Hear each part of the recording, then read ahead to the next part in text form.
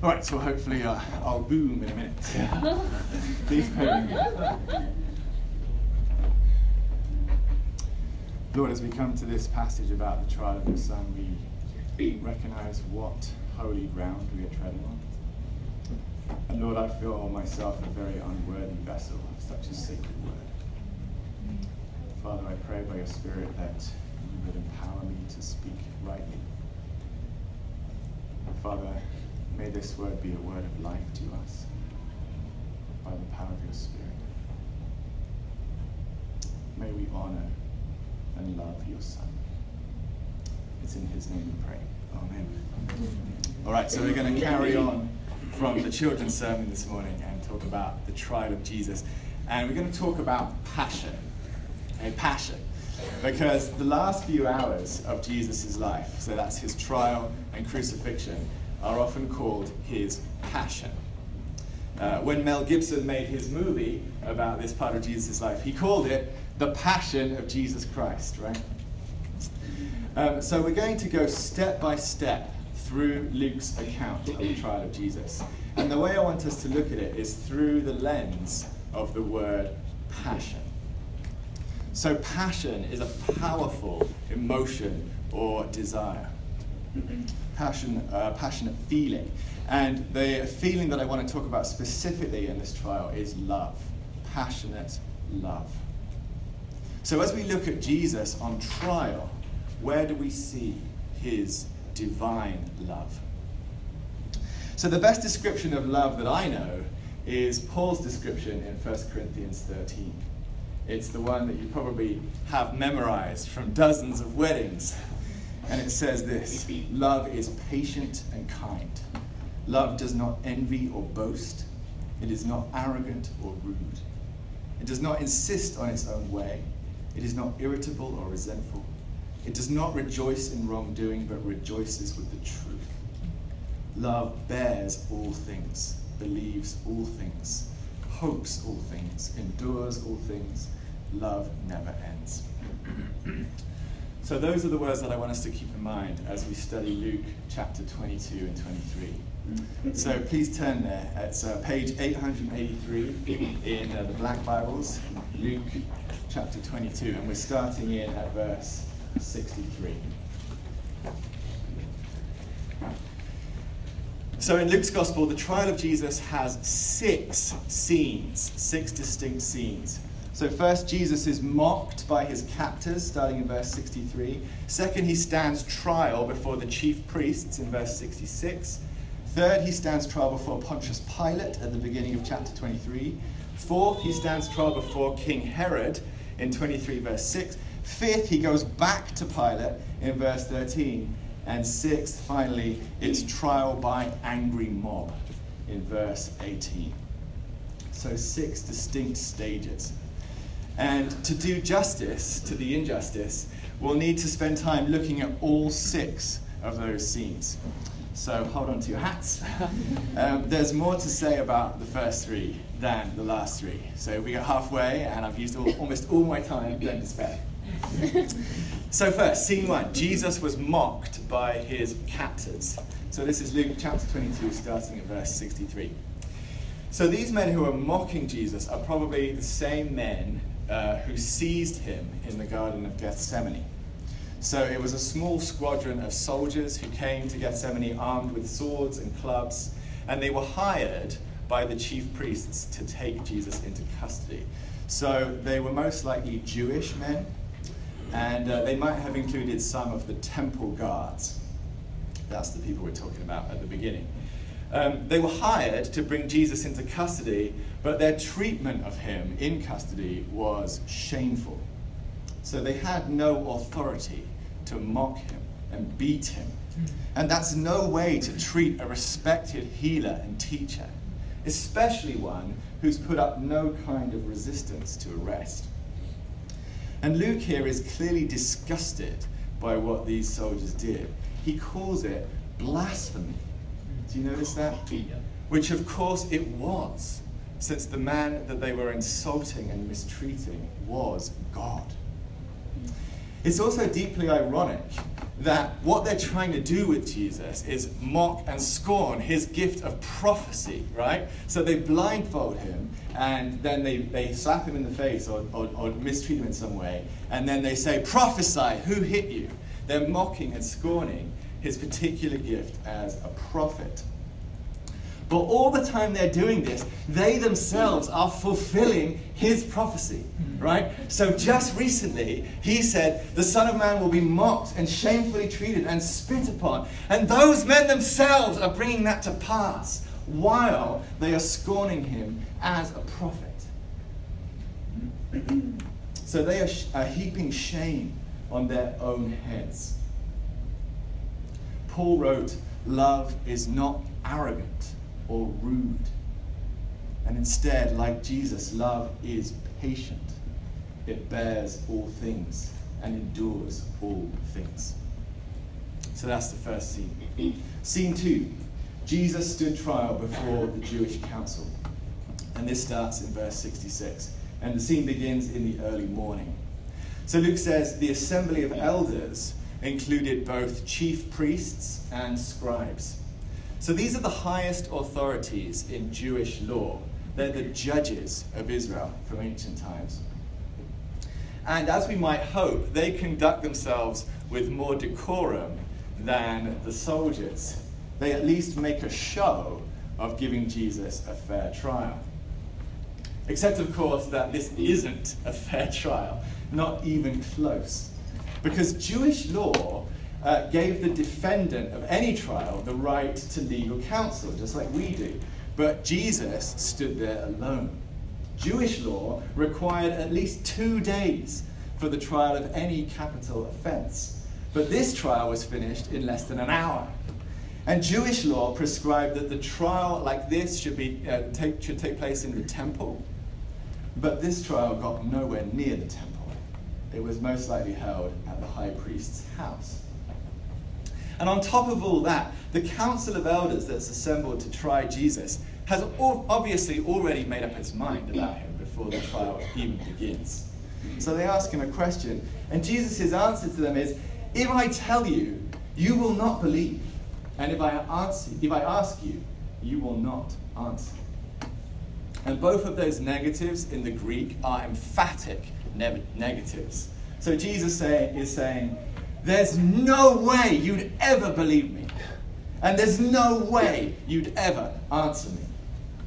Their minds were completely closed in this trial. So this was a sham of a trial. And Jesus thought, well, he might as well get it over with. So the next thing he says is to throw them a bone that they'll need to keep the whole thing moving. So this is what he says. He says, from now on, the Son of Man shall be seated at the right hand of the power of God. Okay? And that might sound like a bit of an obscure statement to us, but to them, to the people that he was standing trial in front of, that made perfect sense. Okay? Because they would recognize that Jesus was quoting from and claiming Psalm 110 about himself.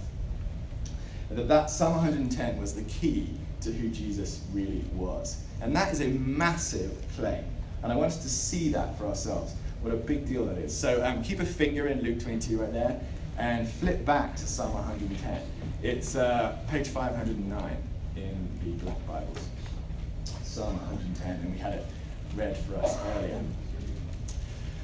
So if you found Psalm 110, looking at verse 1, you can see the part that Jesus was referring to.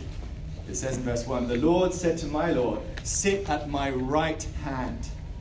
And there it is again in verse 5. The Lord is at your right hand. Okay? So that's the part Jesus was claiming.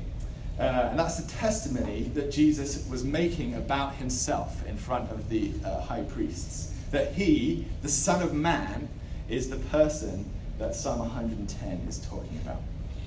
All right? Now, if that's his claim, then what Jesus is saying is that he himself is God's appointed king. Psalm 110 verse 2, look at it. It says, rule in the midst of your enemies. And Jesus is also saying that he's God's true priest. Because verse 4 says, you are a priest forever, after the order of Melchizedek. And thanks to Taylor for explaining what that means. And then he also says that he's God's appointed judge, because verse 6 says he will execute judgment among the nations.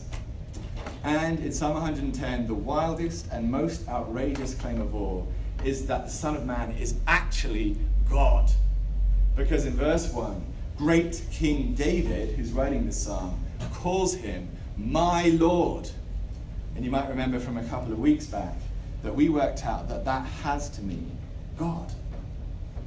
In other words, Jesus, who stands in front of these priests as a sleep-deprived, penniless, traveling preacher who was facing judgment, was actually their king, their priest, their judge, and their God. That is the weight of the claim that Jesus made to them about himself while he stood trial. Okay? And none of them missed it. Not one. So flip forward again to Luke 22 and look at verse 70. Their response. See the word all there in verse 70? Luke reports that they all asked the next question. So they've heard what Jesus said, and they've worked through Psalm 110, and they've come to the conclusion, and they all together, their educated minds, come to this. Are you the Son of God then? That is the right next question. And they all got there. Bingo. Jesus' answer to them is yes, and more than yes. All right? So this is actually a Las Vegas-style, neon-lit, flashing billboard of a yes, with fireworks and confetti coming out of it. You say that I am. You, the most elevated scholars of the Hebrew Bible we have, say, because the scriptures say it, and you're not completely ignorant of the scriptures, that the inescapable conclusion that everything you've read in your life points to I am. Greek has a simple way to say I am, and it's one word, eimi.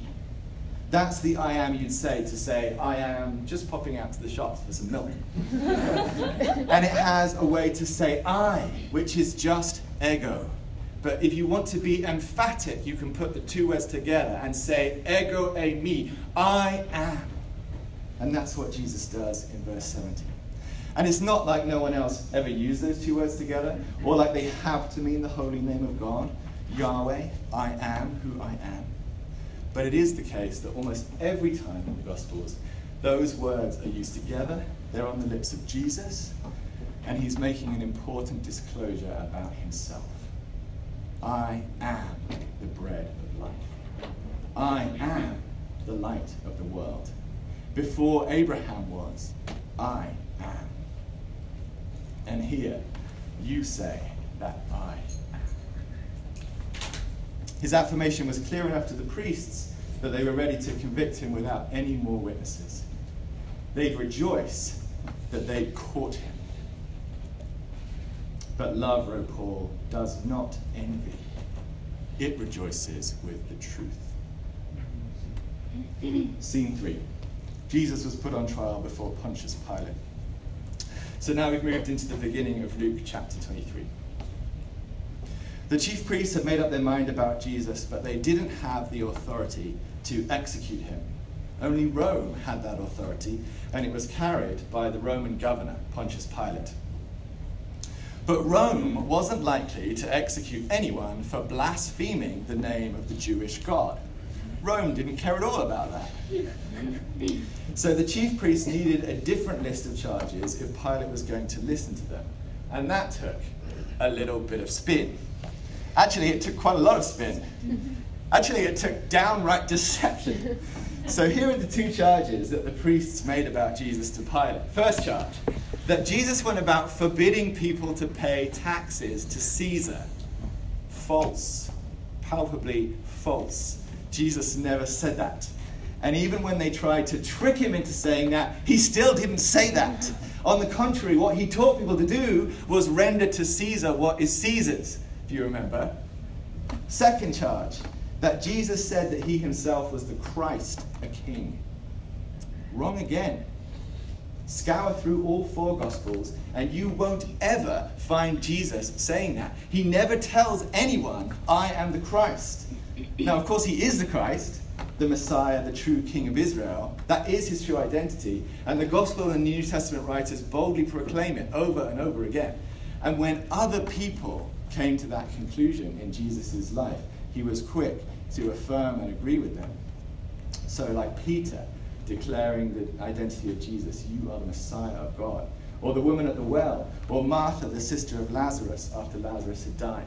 So other people said it, and Jesus said yes. But Jesus didn't go around teaching that he was the Christ. He didn't flaunt his own credentials. He let the Father and the Spirit and the Hebrew Bible testify about him. And he paved the way for people to come to that conclusion about him.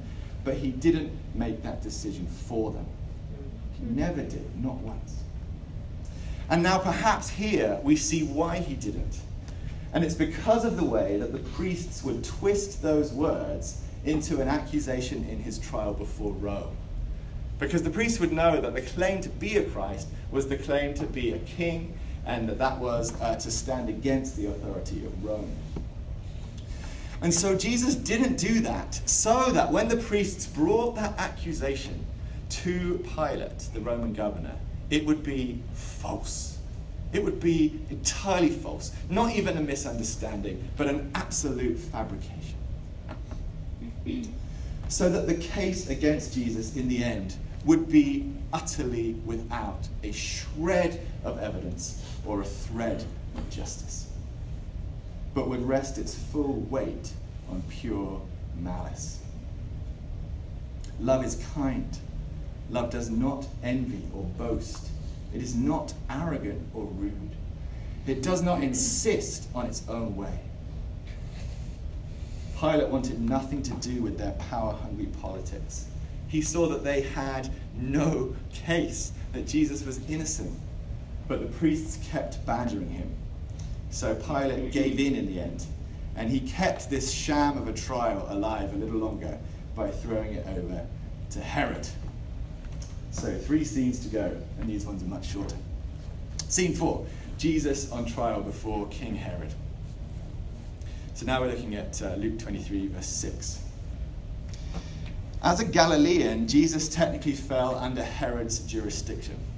Now, the politics at the time were complicated, but basically the Roman Empire had ultimate control, but it did allow a Jewish monarchy to continue in Israel, a sort of puppet monarchy. And when Jesus was born, the Jewish king of that monarchy was King Herod. That's Herod the Great, the one the Magi visited. Now that Herod died in 4 BC, and after he died there was a big mess about his succession. But after all the dust settled, the kingdom ended up being divided between 3 of his sons, Archelaus, Philip, and Herod Antipas. So it was Herod Antipas that ruled over Galilee, and that was the Herod that Pilate sent Jesus to while he was in Jerusalem for the Passover.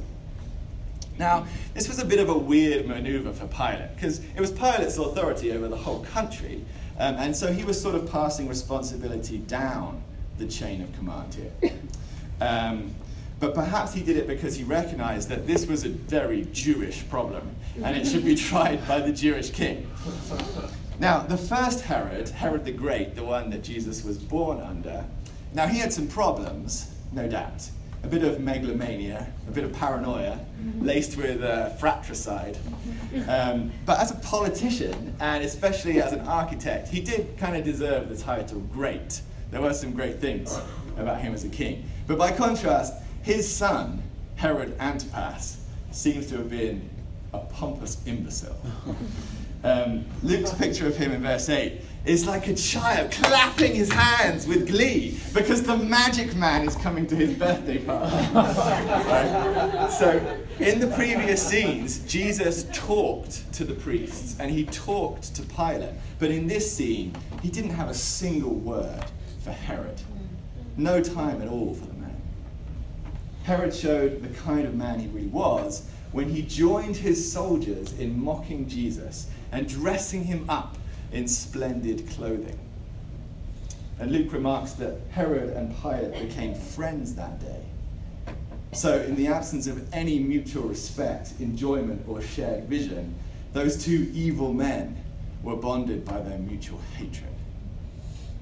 Love is not arrogant or rude. It does not rejoice in wrongdoing, but rejoices with the truth. So, scene 5, back to Pilate. And this starts in verse 13. And really the only progress in the trial that's made in this scene is that Pilate is now able to say back to the priests that Herod, their own king Herod, agrees with his verdict, that Jesus is actually innocent. And he reasserts that the proper procedure in the case of innocence is to release the prisoner. But this scene, scene 5, quickly merges into scene 6, which is trial by angry mob.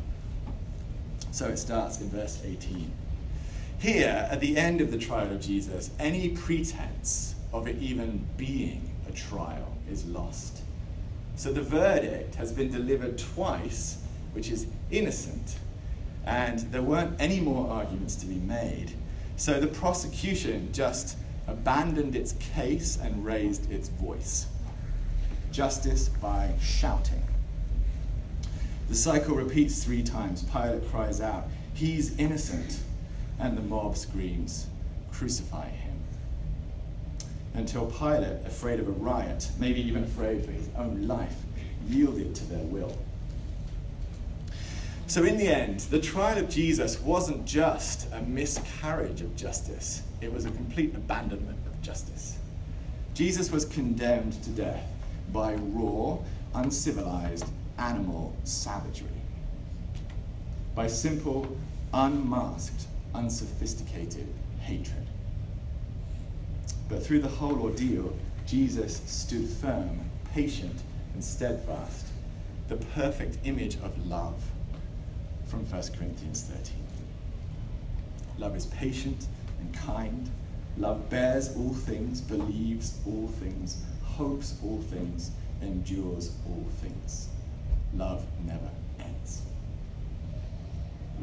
So we see that the ancient Christians were right to call the trial and crucifixion of Jesus his passion. It's red hot, burning, divine passion. This is pure love giving itself into the hands of hatred. This is goodness giving itself into the hands of evil. And by doing so, Jesus was unmasking the true hatred and evil and showing it for what it really was, right?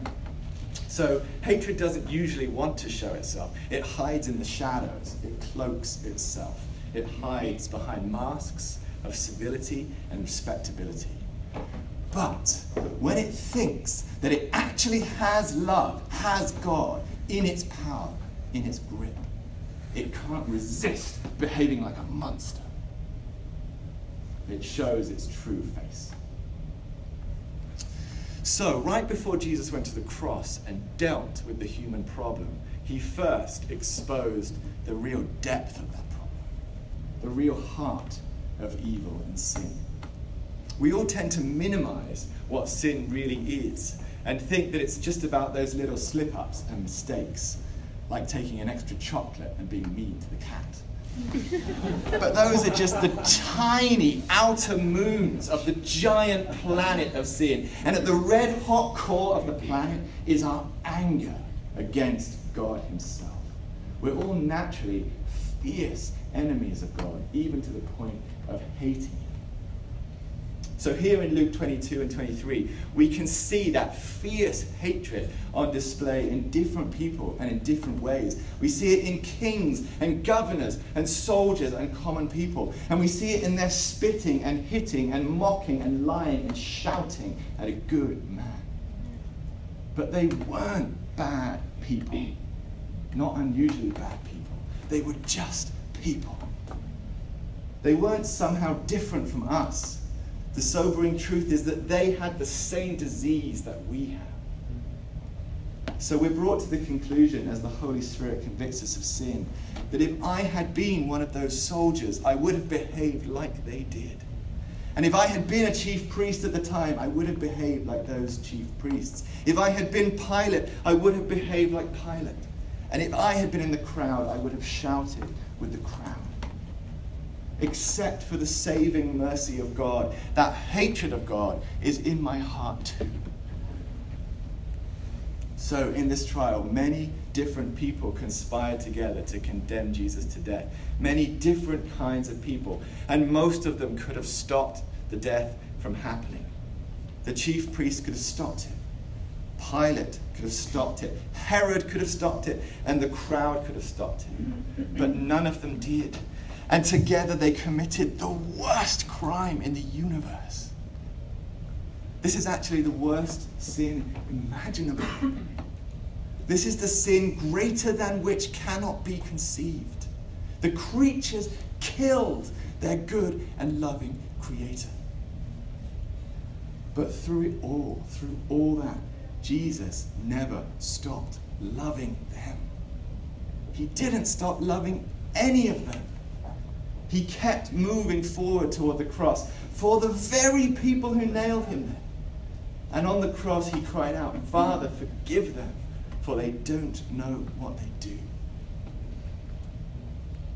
So the love and mercy of God is greater and deeper than the worst sin conceivable. Only Jesus died that day, right? Only Jesus. Only the man who didn't deserve to died. There were no lightning bolts from heaven to smite Pilate or Herod or the chief priests, even for the crime of conspiring in the worst sin imaginable. All of them lived on. And within 2 months, 3,000 Jews would be baptized into the name of the risen Lord Jesus. And can we imagine that some of those who were baptized weren't the same people who were involved in this trial, who put him to death? That there weren't some who were forgiven even for that. And if they were forgiven for that, then there is nothing on earth or in the imagination that cannot be forgiven. Now, we started this morning talking about passion. And we saw the intense, passionate love of Jesus as he stood trial, and also the fierce, passionate hatred of the people who condemned him to death. And the lesson I want us to take away this morning as a community is this: don't be afraid of passion. What does that mean? Why would we be afraid of passion? Well, I can think of 2 reasons. The first is that we know that there are some nasty passions lurking in our hearts. To put it nicely, we all have some very mixed feelings about God. So maybe it's confusion or disappointment, maybe resentment, maybe even real anger. And we find it best to put a happy face on it and not to tell anyone. The fear is that those nasty things in our hearts will make us unlovable. Or maybe that God will judge us for feeling them. And so we opt for a mask with a smiling face, pretending we're okay. A couple of things I want to say about that. First, I'm pretty sure that pretending we're okay is worse to God than being honest with him about feeling mad about him. I think that's what Jesus meant by accusing the Laodicean church in Revelation of being lukewarm. And he says to them, "How I wish you were either hot or cold." In other words, negative passion is better than no passion. Anger and resentment and even hatred is better than indifference to God. God can take it. In fact, he wants it. It's no surprise to him that you have all that kind of junk in your heart. But he wants you to open your heart and pour it out to him no matter what's inside. And there's no way he's ever going to stop loving you. If you're not letting yourself be honest enough to be angry with God, then you're not letting yourself be honest enough to love him either. So we need to open up our wounds to God in order to be healed, and also to be open with our community. It's the same for all of us. We're all in the same boat. It's not just your dark little secret. It's all of our dark little secret. So let's make this community a place where it's safe to be honest, where there's no judgment, because we've all taken a long look at our own junk, and we've realized that apart from the mercy of God, there's nothing standing between us and the worst sin imaginable. Let's make this a place where there's no shame in confession, but instead there's mutual encouragement as we turn to find healing together. Don't be afraid of passion. So don't be afraid of your negative passions towards God and try to mask them. But secondly, let's not be afraid of our positive passions either.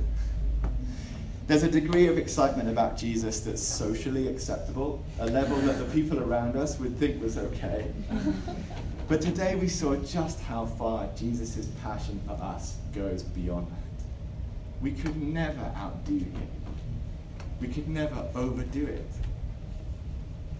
When we open up the junk in our hearts to our Savior, we might just find a purer kind of passion coming in to take its place. And if that happens, let's not be ashamed of that either. Don't hold back your heart from singing. If the Englishman's giving you permission, then you have permission. Let's make this community a place where it's safe to be excited about our Lord. Don't be afraid of passion.